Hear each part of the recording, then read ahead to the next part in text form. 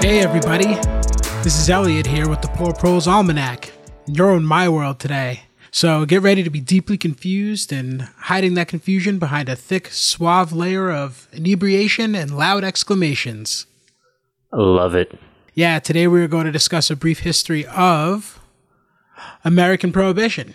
It was not, as the kids say, pro-hip. Damn it, Andy, this is why I'm in charge. You just love my jokes. Don't lie. I can't you can pretend under all that smooth caramel voice that you hate it, but we know. We all know. I can't stand it. You know I can't. I've been complaining. It started with me complaining that you were a lefty, which I know. It's not your fault. I just thought it was weird. I'm over it now. This is like, we're talking about third grade right now. So yeah, I think it was. You've hated me a long time. It was always the layup. You got me on the layup. I hated it. Yeah, this is very relevant to collapse layups. Let's go back.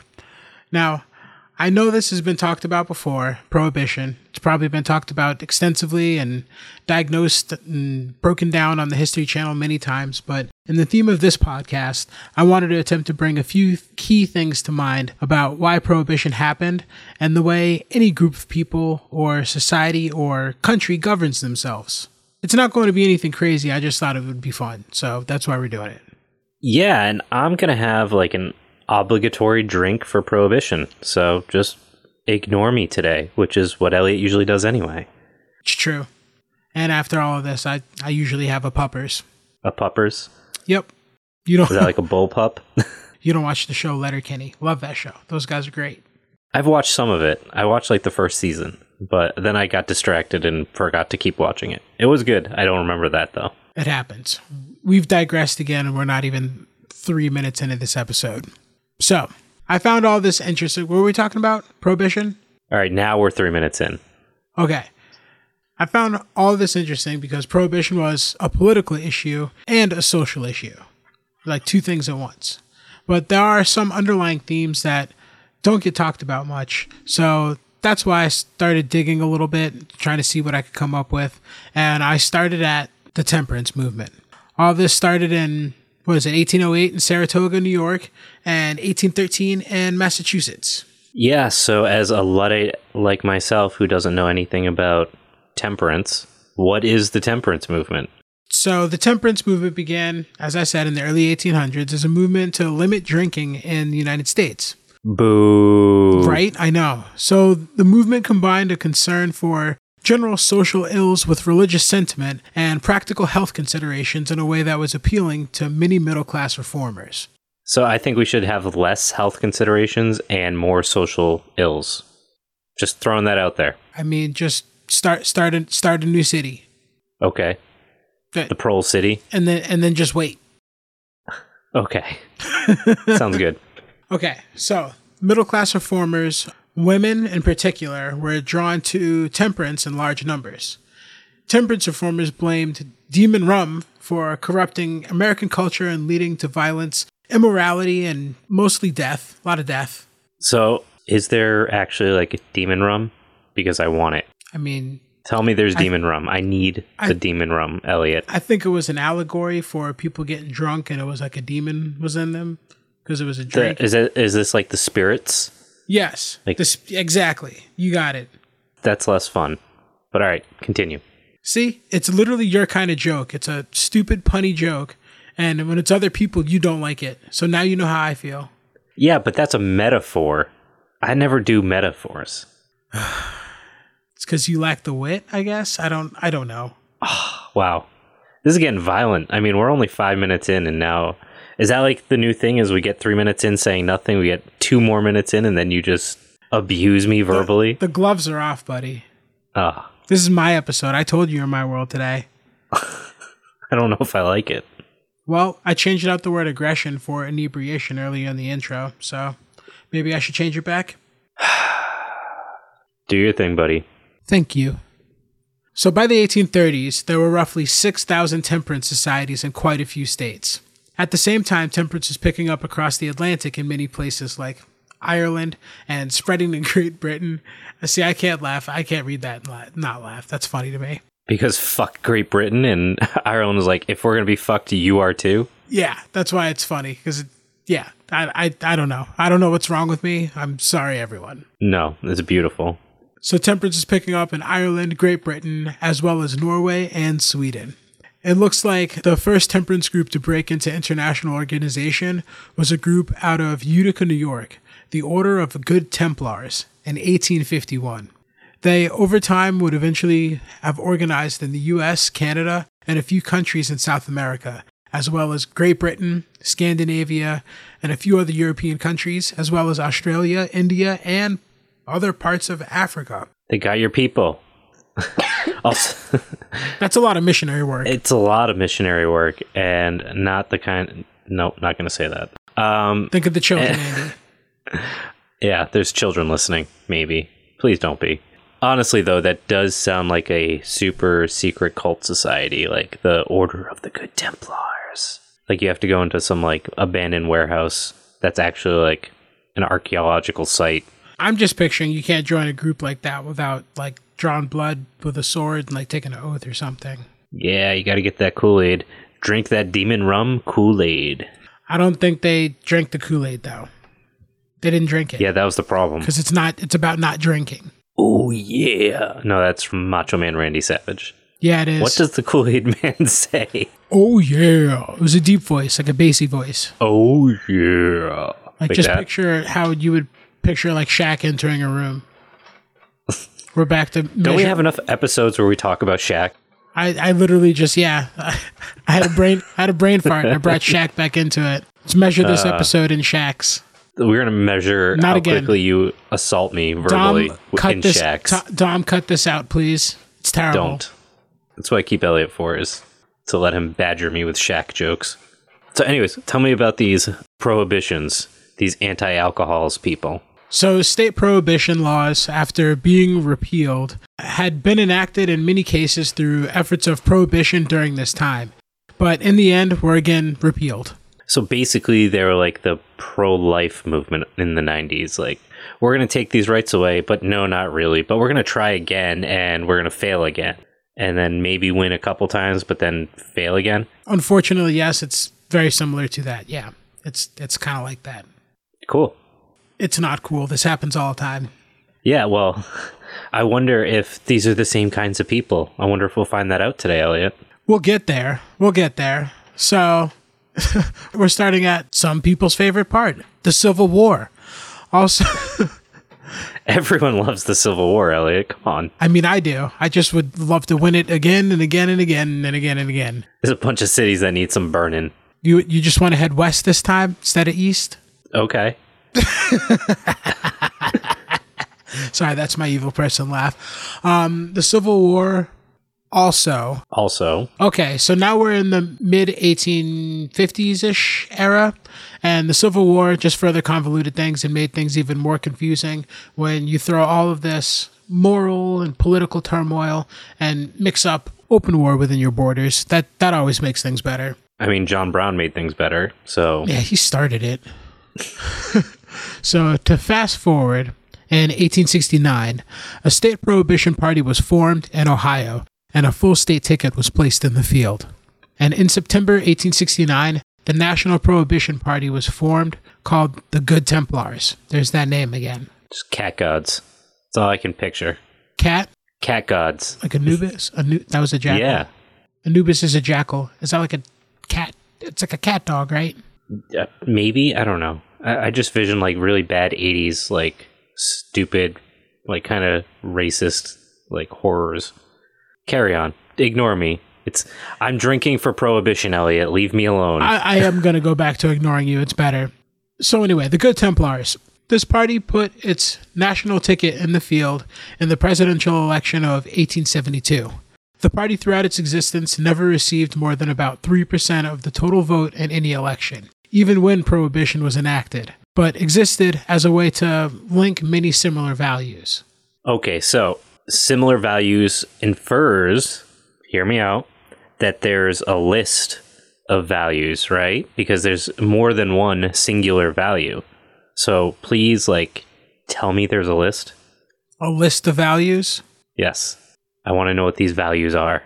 Like a menu? Do you think they pick from it like a menu and they just... No, like the Democratic Party has like a platform.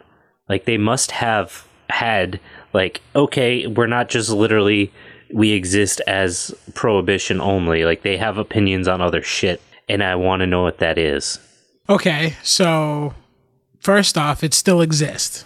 Was there like a candidate in 2020? Oh, there was. And you want to know what his name was? I do. It was Phil Collins. Oh, shut the fuck. Not that film. Nope, not that Phil. Not that Phil Collins? Nope. So he won't be in my heart? I mean, he wasn't before I told you, and does he feel like he's in there now? That was a Tarzan joke. If there's anything in your heart, Andy, get it out. Or keep it in. My heart has been buried for a long time. Or keep it in there if it's in like the aorta or something like that. Then we gotta get it surgery. Never mind. I don't know if our audience is old enough to get the Tarzan joke and like Phil Collins and stuff. Big Phil, like Phil Dunphy Collins. Why are we even doing this? I don't know.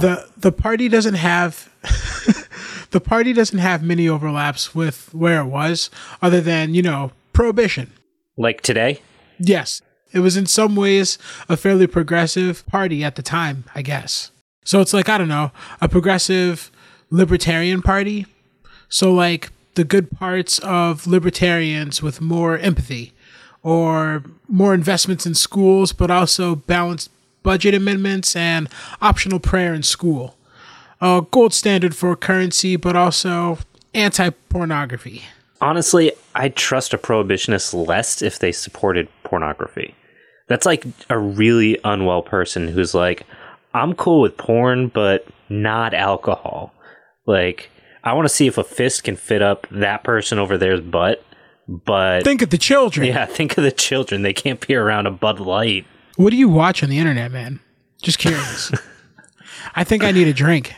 Yes, you do. That's the whole point here. So this all gets weirder. Today, they're anti-assisted suicide, but also free college for all. Yeah, that sounds like you're just like making this up. I'm not that creative, and I do wish I was. This is where all my research took me, by the way. Yeah, so this is like really fascinating in a way that I need to like almost pretend it's fake, because it's like obvious insanity.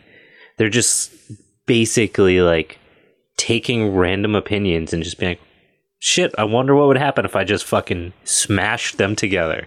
Yeah, you gotta say it louder and with more aggression, like I was originally going to say at the beginning of the episode. You gotta hide that fear. So anyway, the point is that it's a weird political position. So unsurprisingly, they've never gained a ton of traction. That doesn't mean there was organizing outside of the political arena.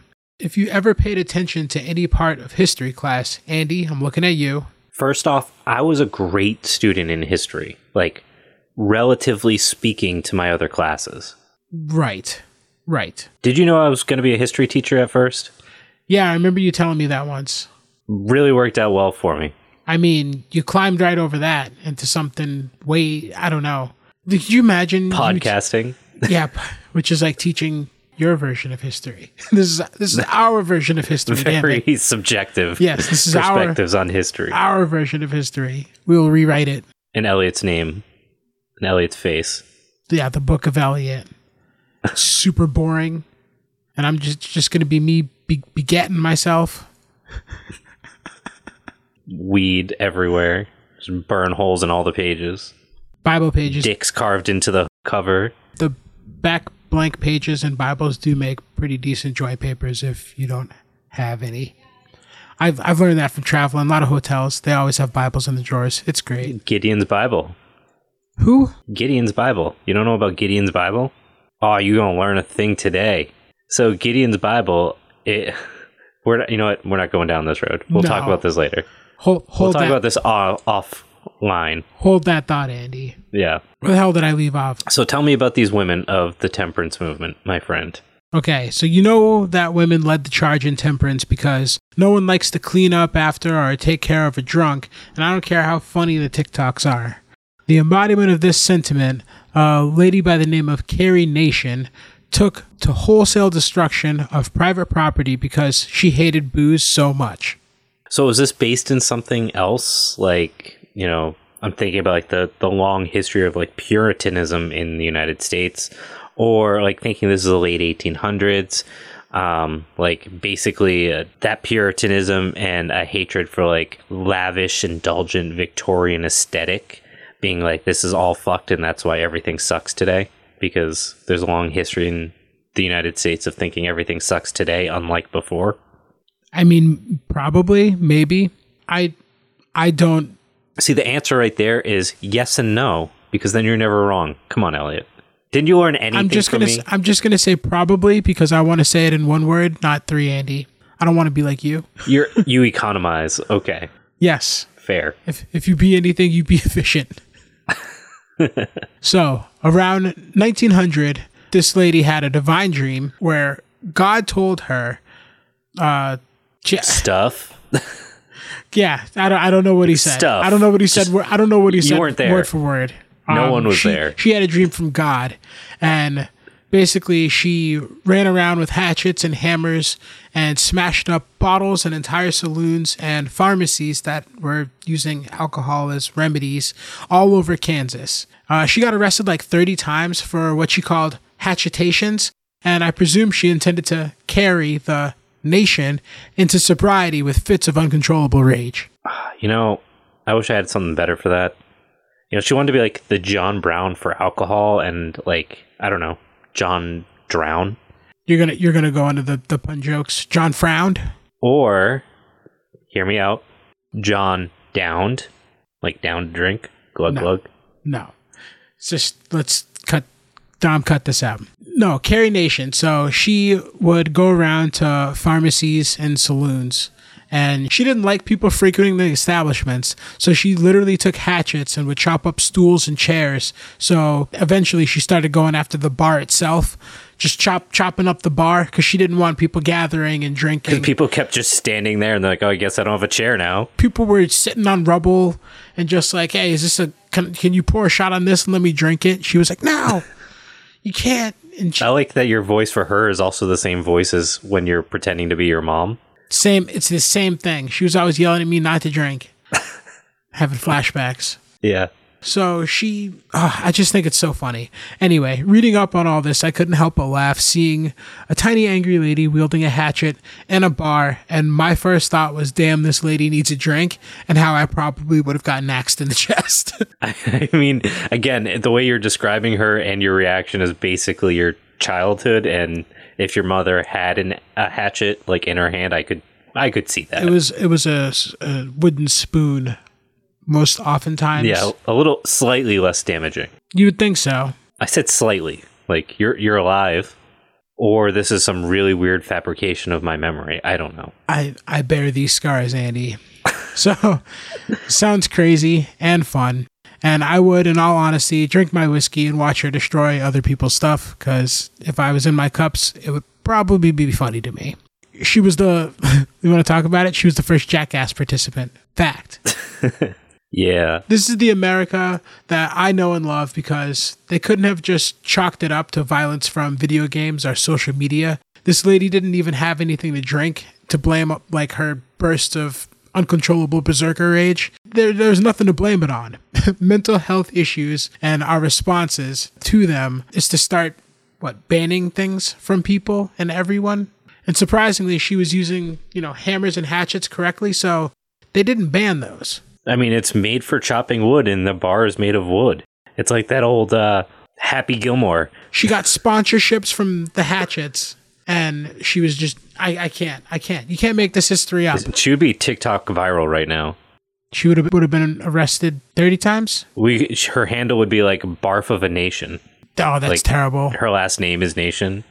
No. Curse of a Nation. I already threw it in there. I said carry the nation, but that was a play on words.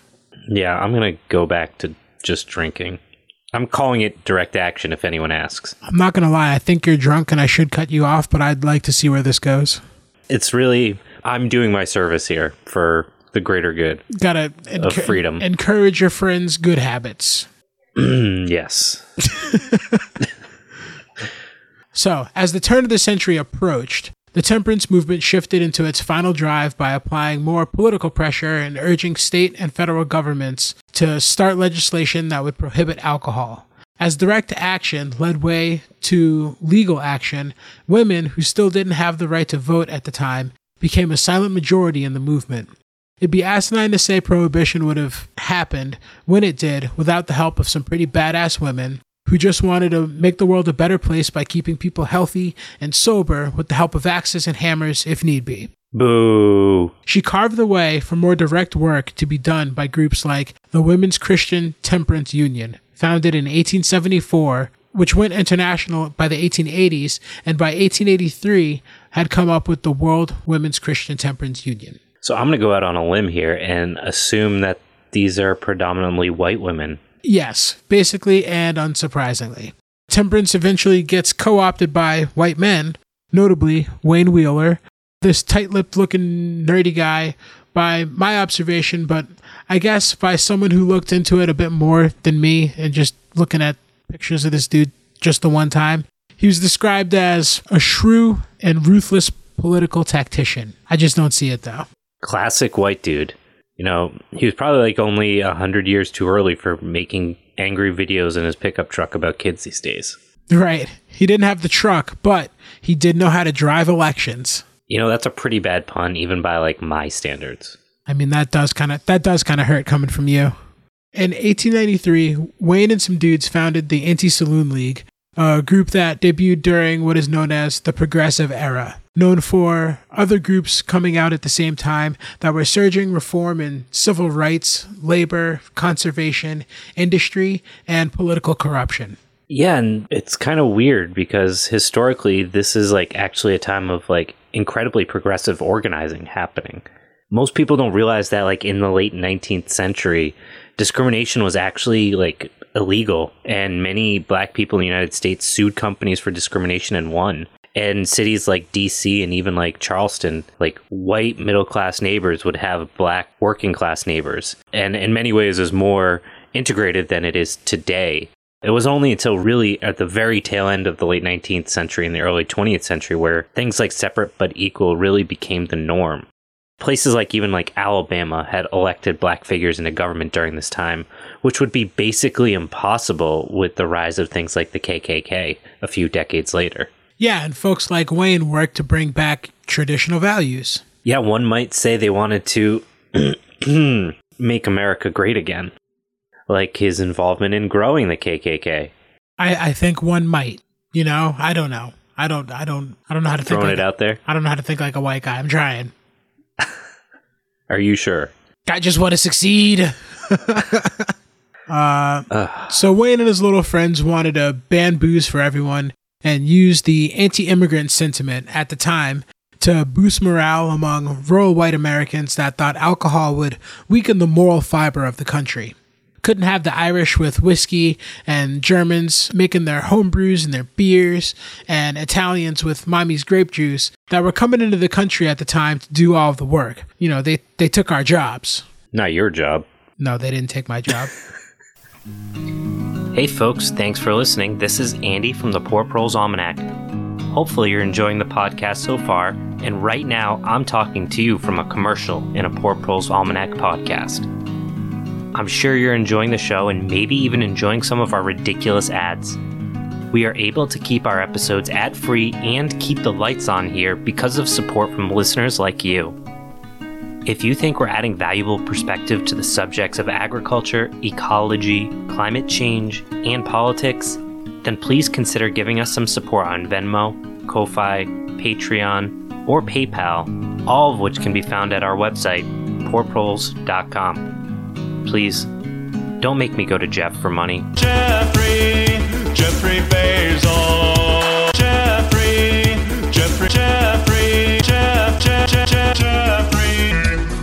Bezos. Rural implants flocking into cities to work jobs resented the scores of saloons in their neighborhoods that enticed men with drink and undoubtedly led to other vices. Yeah, I think it's important to contextualize what was happening at this point. You know, I brought up this fact that like there was intense change going on at this point. There had been this really meaningful progression for human rights, basically, in the late 19th century. And you also have this confluence of industrialization taking place. which really drove like lots of migration to urban centers, both from like the countryside and in the United States as well as internationally. So this pendulum that had swung hard left during the late 1800s with things like the fusion of the Republican and populist parties, which at the time was necessary to break the power of the Democratic Party, which was basically rich old money. And by breaking that power of the Democrats, led to this massive influx of black representation in government positions. These Democratic leaders, since they owned things like the news media, and of course this is pre-internet, had been able to control the conversations around politics for so long, and they were able to then utilize that news media as a weapon. The only way that was broken was by things like rural organizing by like the Farmers Alliance, who worked to build solidarity across the rural working class. The major goals really for those Republicans and populists was to decentralize that local government power that was basically held by a handful of rich people. And to do this, they wanted to increase ballot access and oversight and increase funding for things like public schooling. Monsters of men. Basically, the Democratic Party quickly realized that they could break this by pitting rural white people against the black members of the government. And by doing this, pitting these rural white working class people against black working class people, they're really quickly able to reclaim the power in the governments of the South in particular, which framed up the beginning of the massive influx in organizations like the KKK due to the help of our buddy Wheeler. And again, this is something that the future Republicans, they basically stole this exact play out of Democratic playbook just about 50 years later. So what you're saying is Prohibition is closely tied to racism in American history? In so many words, like most things, yeah. It wasn't simply a, hey, we care about you, come support us, and more of a propaganda war. They were putting cartoons in papers saying that like their black neighbors were basically rapists. And because the Democrats owned every form of media, they were able to ramp up coverage of any violence by black people in communities and basically weaponize the industry. And this was pushed further as an anti-corruption platform by suggesting that politicians would buy immigrant support or black support by making backdoor deals with like these various groups in the saloons. I can't let that one go. You were going to say backdoor deals. Yeah, it sounds corrupt when you put it like that. It really does.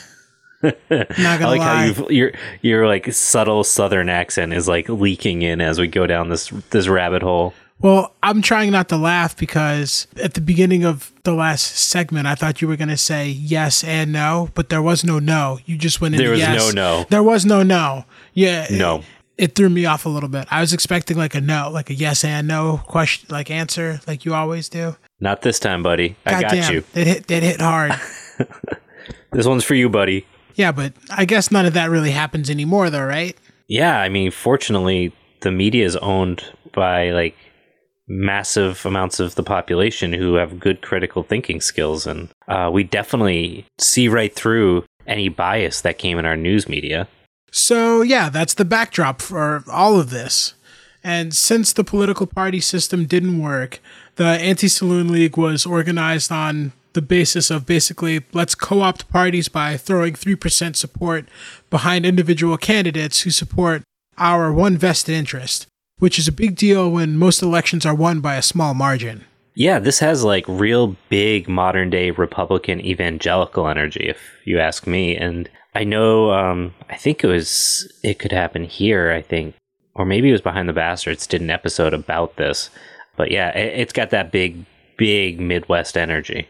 Right. So going back to the past, from 1895 to 1912, the record of practically every year showed an increase in dry territory as the Anti-Saloon League, abundantly financed by church and private contributions, brought the influence of its following increasingly to bear upon local and state politicians. Yeah, and I'm going to go out on a limb here, which I've been doing all night, and I'm going to guess, here we go, can we predict which states were wet and dry based on, like, the 2020 election? The South, Midwest, and states like New Hampshire were all dry, while Massachusetts, New York, Illinois, California, and a few other states stayed wet. So shout out to Louisiana in particular for being the only state basically in the entire region for staying wet during this time. So, like, you could predict the 2020 election with almost, like, 95% accuracy just based on like which states banned alcohol 100 years ago. Yep. All those states who worry about government overreach, weird, right? It's almost like they only want to limit certain types of government overreach. Almost. Now, obviously, when you've got states where it's legal and other states that it's not, transporting alcohol runs rampant. Yeah, I mean, it's shocking that people like do it anyway. Yeah, it opens up a black market and there's lots of money to be made. It's not that hard. And sweet hot rods. Gave us NASCAR, baby. I'm wearing my NASCAR shirt right now. Woo! In 1913, the League adopted the proposal for a national prohibition amendment. Its decision to work for a national prohibition was due to the difficulty of dealing with the shipment of liquor from wet into dry states. And yeehaw! Right? And to the continuous effort. Praise Dale. Gotta go fast with the lights off. It's fucking pretty badass. So they couldn't get the liquor from the wet states into the dry states, and to the continuous effort in many of the dry states to repeal or modify their previous prohibition enactments. So the solution, obviously, is more government. It never backfires. Ever, ever, ever. Ever. So a major tipping point for the drive towards prohibition was the Great War itself, World War I. After America declared war on Germany in April of 1917, Wheeler, with the Anti-Saloon League, as well as WCTU, the Women's Christian Temperance Union, and other church groups focused on pursuing a constitutional amendment that would ban most alcohol. At this point, over half of the country had state-designated dry laws. So using resentment for German-American beer makers disguised as patriotism, while backing all this up with protect the troops from the temptation of liquor and saloons with all of their vice and sin. So I, for one, am shocked that people would leverage international war for their own interests. I can't believe it. I refuse. But of all things, to ban booze. No, not in my America. You want to revise this part of history? America never banned alcohol. We would never do that. I mean, I'm pretty sure they're trying to do that with blocking critical race theory. We never banned alcohol. We've always loved it. And we've never enslaved black people. Didn't happen. That happened, but they wanted it. They did it first. God. Our country is a disgrace. Carry on. Right. So this all came to a head when they were actually able to push through wartime prohibition to ban alcohol during the war. With this political momentum, it wasn't long before a plan was proposed to Congress for an amendment to the Constitution of the entire country to ban alcohol, while they all began to lobby state legislators to approve the passage. They worked up a federal statute that made it feasible and legal to implement the 18th Amendment to ban the sales, distribution, and transportation of alcohol no more than 0.5% alcohol content, along with the federal agents to enforce all of this. Wheeler drafted the whole thing, and it was proposed by Minnesota Republican and chairman of the House Judiciary Committee, Andrew Volstead, which is why this proposition is recognized as the Volstead Act today. No one remembers Wheeler's name. He did a shit job. Woodrow Wilson tried to veto all of this, but Congress overrode him, and they said, dry out, good sir, and America. Yeah, and I want to take a minute to talk about Wilson, because this really encapsulates an interesting and important piece of this conversation. I tried to say his name real fast, so you just gloss over it, and I knew you were going to do this, so... Yeah, just go ahead. So we had talked about this idea that the Democratic Party was like really shitty during this time period. Like they were very happy with the idea of like, can we go back to slavery? And in this process, they reinforced racist policies. And many times it was in defense of racial superiority. It wasn't like we don't want to give up power. It's like the Bible and God himself says that we are superior. So like they were pretty bad, right? Yeah. So how much has that really changed? Yeah, and that's a whole other topic. But maybe like someday when we become like a politics podcast, we can talk about that. No. Are you sure? No. Yes. No. Okay. I guess we won't. I got fucking vetoed. You just Wilsoned me. Fuck yeah, I did. I got Wilsoned. Wilson! Wilson! Listen, sometimes it feels good to say no. Okay, so my point was that in the argument about prohibition, Wilson, an objectively terrible human being who basically took like Plessy versus Ferguson, which was separate but equal decision by the Supreme Court in 1896 and forced it into policy. It's not a black and white issue of good guys and bad guys, as we had pointed to earlier with the utility of a small portion of dedicated voters who could swing elections in their favor. If you're not familiar with why Plessy versus Ferguson is like super terrible, go check it out. Because in history classes, I remembered it when I was in high school. It was like, oh, look, we're making things better for poor black people. And that wasn't the point. But that's going on a tangent. I need to drink less. The point is here that Wilson was a Democrat whose father defended slavery on biblical grounds. And he came from a long line of shitty people. And despite that, he also saw that this was a terrible idea. So I'm trying to wrap my head around that. Who, like, his dad defended slavery on biblical grounds. Okay, I get that. I get that might have something to do with his upbringing. But you think he vetoed all of this because he foresaw it was a terrible idea, not because he was just like, I like drinking? Because I think you're thinking into it way too much. No, he knew. So, like, Wilson's an interesting guy. He's arguably the most educated person before Obama to have ever been president. Oh, actually, no, let me just say that again. He is the most educated person to have ever been president.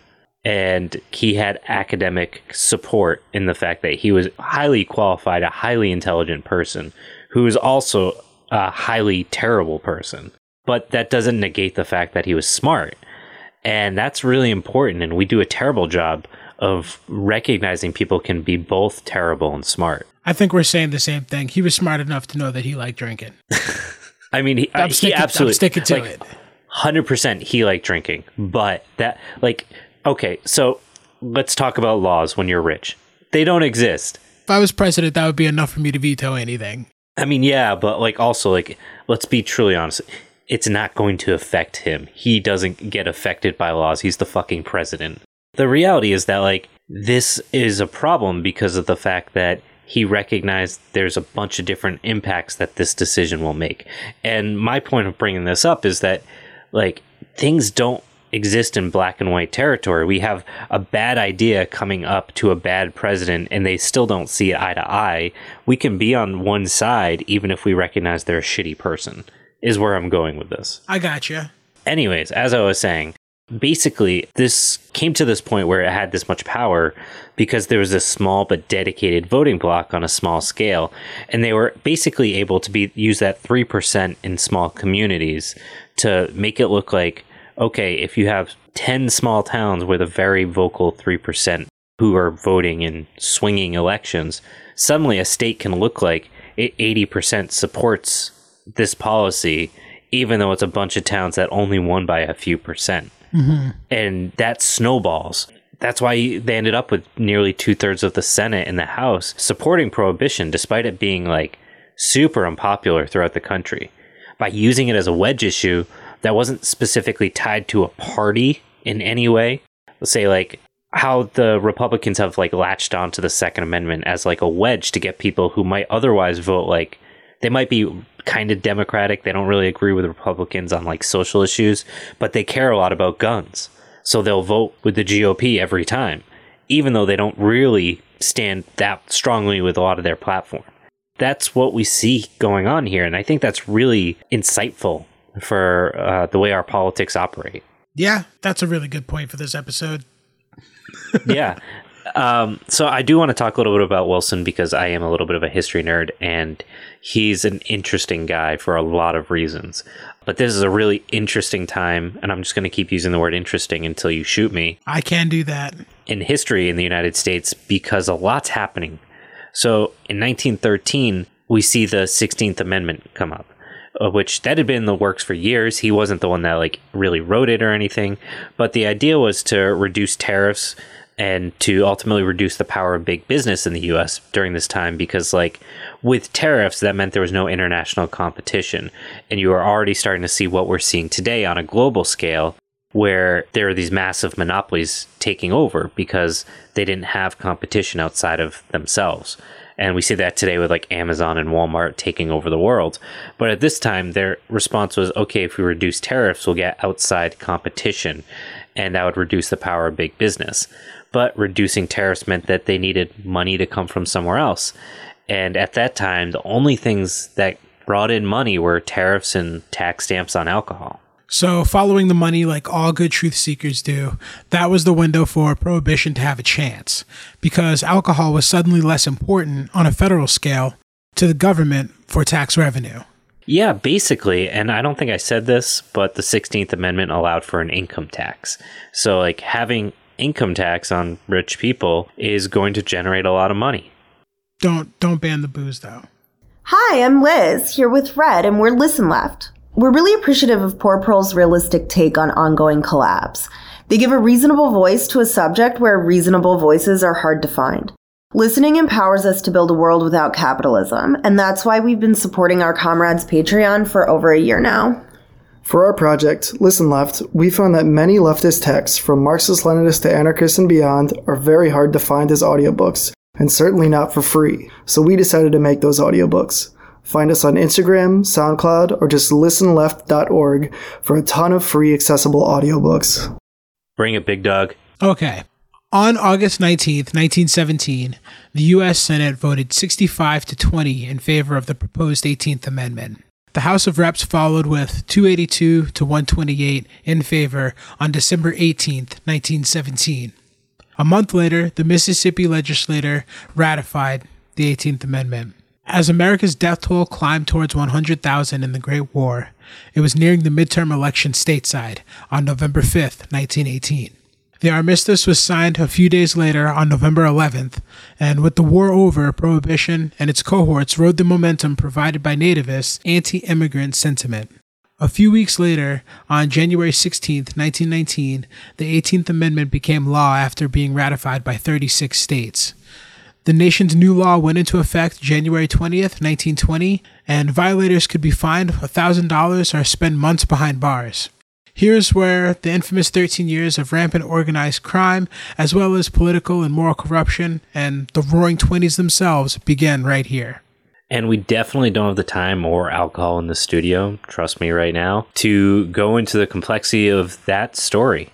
That said, I don't think this point can really be overstated. In the immortal words of the Wu-Tang Clan, cash rules everything around me. Cream! Get the money. And there were two sides to this. Part of the driving force on the Prohibition side wasn't just that alcohol was a dangerous substance, but the producers and financiers of alcohol were creating a perpetual system of dependence, which was sickening society as a whole. And the solution was to make it impossible for the system to exist, which, I mean, I get. For sure. So, switching gears a bit, this is tough to say. I don't currently have a grasp on politics at all.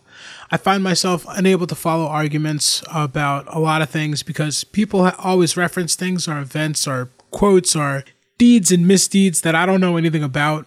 And then I never do that. And then I feel like I'm too uninformed to have an opinion. But alcohol, a substance that was and still is preferred more than water by a staggering amount of the population. You weren't going to laugh at that pun? The staggering amount of the population. You know? I thought it was funny. Okay, I'm done. Sound like your duck. I try. Alcohol was able to unify the country into saying it was bad enough to be made illegal. All this moral drive to make drunk men behave better and go to work unified the country. But it didn't really. It was just a small percentage, like you said, of people who were incredibly talented at leveraging a passionate minority into the illusion of a passionate majority. Yeah, and, again, something we keep saying is good thing that never happens now. Exactly. So now it's my turn to talk about our boy Woody Wilson. Give me that wood. I never say that to me again. I'll say that to you every day. I'm going to call you every morning. You're just going to get kneecapped to 2x4s. You think that's the first time I've been kneecapped by a 2x4? By an angry black man, yes. You would have told me if it happened otherwise. Maybe. I would have been the first person you told. Did you know him? Elliot, I got street cred. Did you know him? Never believe it. I think I just got in a fight. Ugh. So, Woodrow Wilson, he had just helped the Federal Reserve Act get through Congress in 1913. creating the Federal Reserve System in order to mobilize banking reserves and issue a flexible new currency, Federal Reserve notes, based on gold and commercial paper. The whole point was to stop runs on banks in times of uncertainty, and another feather in the cap was the passage of the Clayton Antitrust Act in 1914, which strengthened existing laws against anti-competitive business actions and gave labor unions relief from court injunctions. Accompanying this act was one creating the Federal Trade Commission, intended to prevent unfair business practices. Again, he's an interesting guy in the sense that he was like an absolutely terrible shit human being who needed to be kneecapped by Elliot with a 2x4, but also did some good things.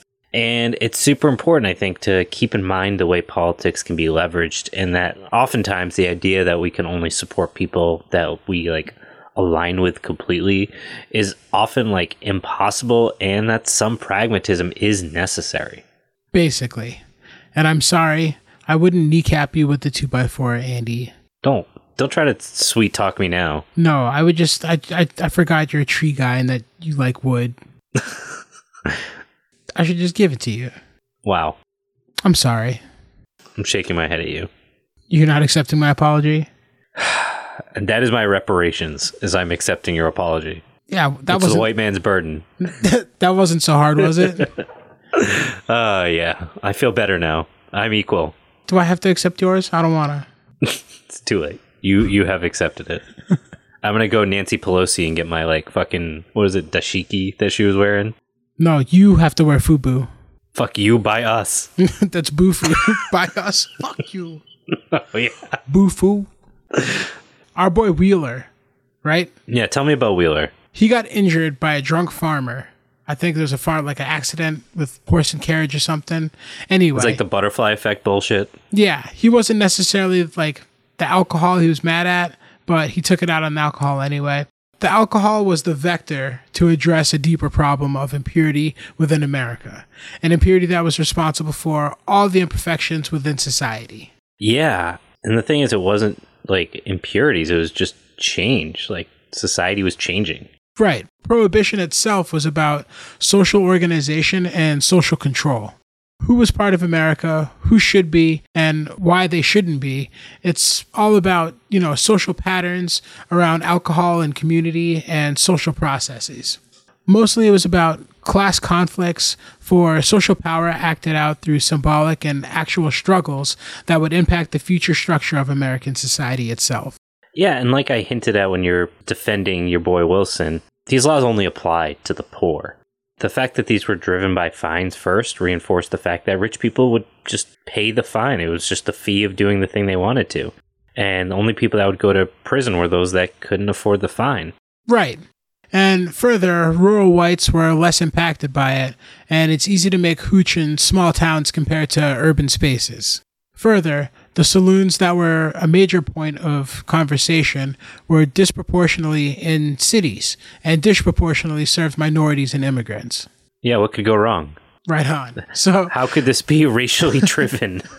So the earliest data I could find was from Gallup in 1936, asking folks if they would support prohibition again, and 67% said no. So this brings up two important points around this subject that allow this travesty to happen, and it's basically around class and an urban and rural divide. Yeah, and I think we're basically kind of like circling that funnel today. And it's around the medical industry primarily. It's really easy to oversimplify the issues around like modern healthcare and point to the absolute disgusting damage that like for-profit healthcare and like specifically the pharmaceutical industry has caused, and its like never-ending need for more profit. The response to this is like this odd coalition that we see forming around like quote-unquote naturalism as like this weird all-encompassing space for like wide swaths of people, like some with like very legitimate concerns and criticisms of the medical establishment, others that are focused on like really like gross survival of the fittest, like racist and classist and even like really ableist tropes that underscore some of the movement. And a third whose only concern is really leveraging this unique coalition to drive specific goals. Enter Mr. Wheeler. Now, having these odd bedfellows can easily upend democratic institutions, especially when those democratic institutions are very justifiably being challenged for their shortfalls. Things like, say, a two-party system and voting access, to point to some pretty clear examples.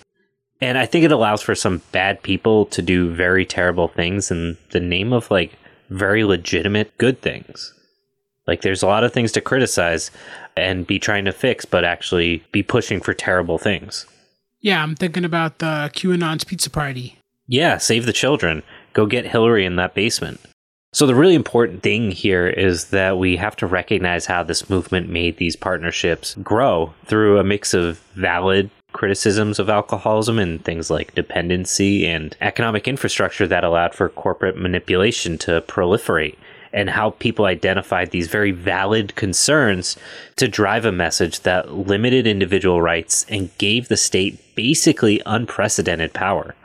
Partnering with people who may overlap can lead to this really dangerous overreach, even when the cause seems really innocuous and even sometimes wholesome. Right. So I think that's a good place to stop. I do, but I don't want to go down the rabbit hole of talking about gangsters and the mob and organized crime and Tommy guns, as fun as all that stuff is. But this being the Poor Pro's Almanac, I want to point out a few things that I thought were interesting when we look at things happening right now that sort of parallel the run up to Prohibition. A new centralized currency was introduced around the start of the push for Prohibition.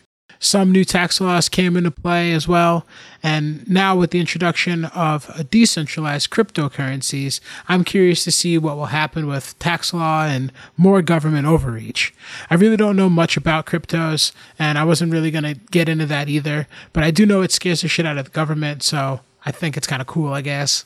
Yeah, it's kind of coincidental. We're recording this supposedly this week. Biden is supposed to announce some really important federal regulations around cryptocurrency. So right. I'll be interested to see what the response is in the next, when this comes out. That decision will have been made and the responses will have been made about it. So we can't talk about it. So I apologize if we sound like bumbling idiots on the subject because it happened after we recorded. So, we are not stupid. We're just way ahead of the curve or something. We're topical as fuck, boy. Yeah, we're not topical. The whole currency conversation is really complicated, and despite what a lot of people think, no economist has ever really proposed a solution to the challenges of currency production, because at the end of the day, someone has the ability to produce currency, and currency needs to be created to keep up with population inflation. And there's a weird balance that goes on between how much currency exists and how many people exist and how much productivity is going on. It's complicated. And that's okay. But bring up what you said about crypto, there are some interesting benefits and tackle a lot of the challenges that we're talking about. But in my own Luddite-ish opinion, I think they're wildly centered on an unsustainable industry. Very true.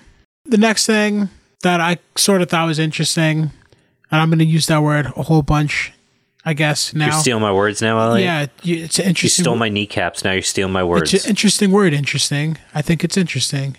You stole my Shaq references, too. Just saying. You take the lead on this episode, and suddenly you're just stealing all my stuff. Are we going to have a face swap? Are you going to be white? Is this what you've been doing this whole time? That's the real reparations, is you're going to steal my whiteness? Yeah, this is the sequel to Get Out. It's Get In, but it's black people trying to get into being a white. I'm just gonna take over your farm. Ashley's gonna be the one that knows it's not you. She'll be fine with it. She'll be like, I didn't like him that much anyway. Your kids love me. Leo would be fine with it. Yeah, he'd be super pumped. He loves black people. I don't know why. He just gets super excited. He's always smiling around me. He's super happy. He's a weird kid. He's so great. So yeah. The next interesting thing that I was going to point out, there's a phenomenon of moral superiority bleeding into politics. And I understand that some people are just simply passionate about what rules are made about where they live and the rules that they have to follow when everybody else does.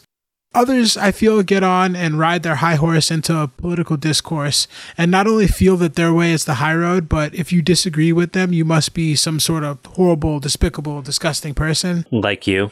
Yeah, exactly. my way or the smash way. I'm trying to be less destructive, man. Now that I shoot guns, I'm trying to be less destructive. I gotta choose my destruction wisely. It's something that I just want to bring up, and I want to warn people and myself from falling into this mindset. People argue on social media with opinions like it's facts, and then eventually, inevitably turn into personal insults because of a minor disagreement on policy.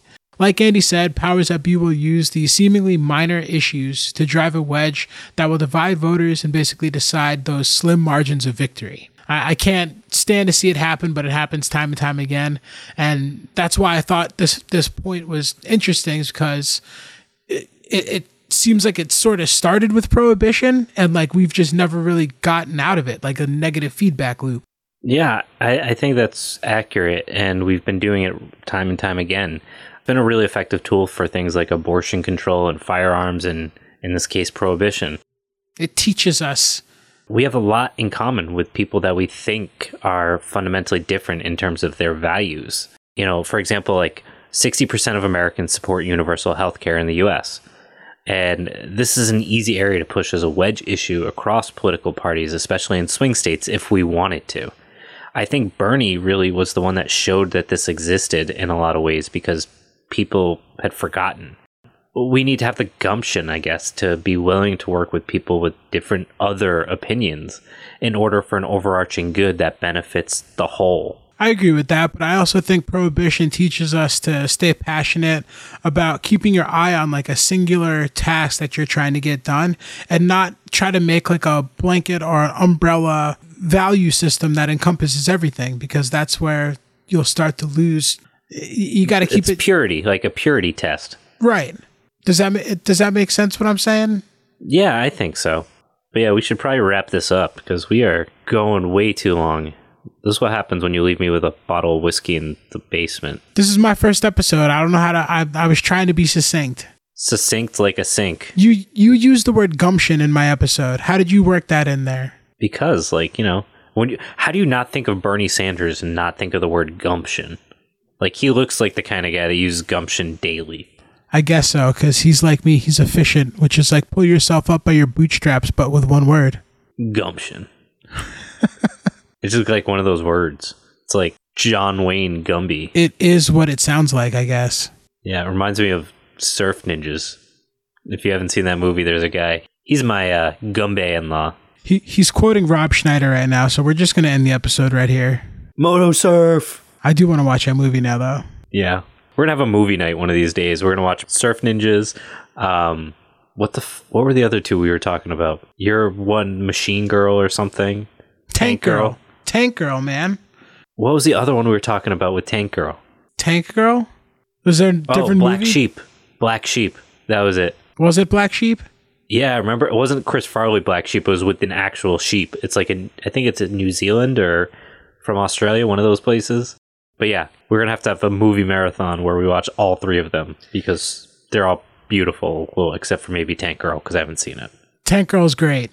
It's got, bro, I'm telling you, it's got Ice-T as a kangaroo. Oh, it's so good. I can't make this shit up, bro. He's a mutant kangaroo. Money can't buy knives.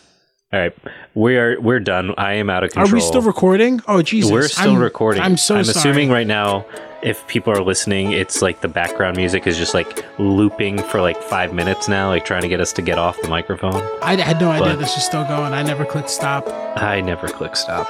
This is the Poor Pearls All right, we're done Almanac. now. Goodbye.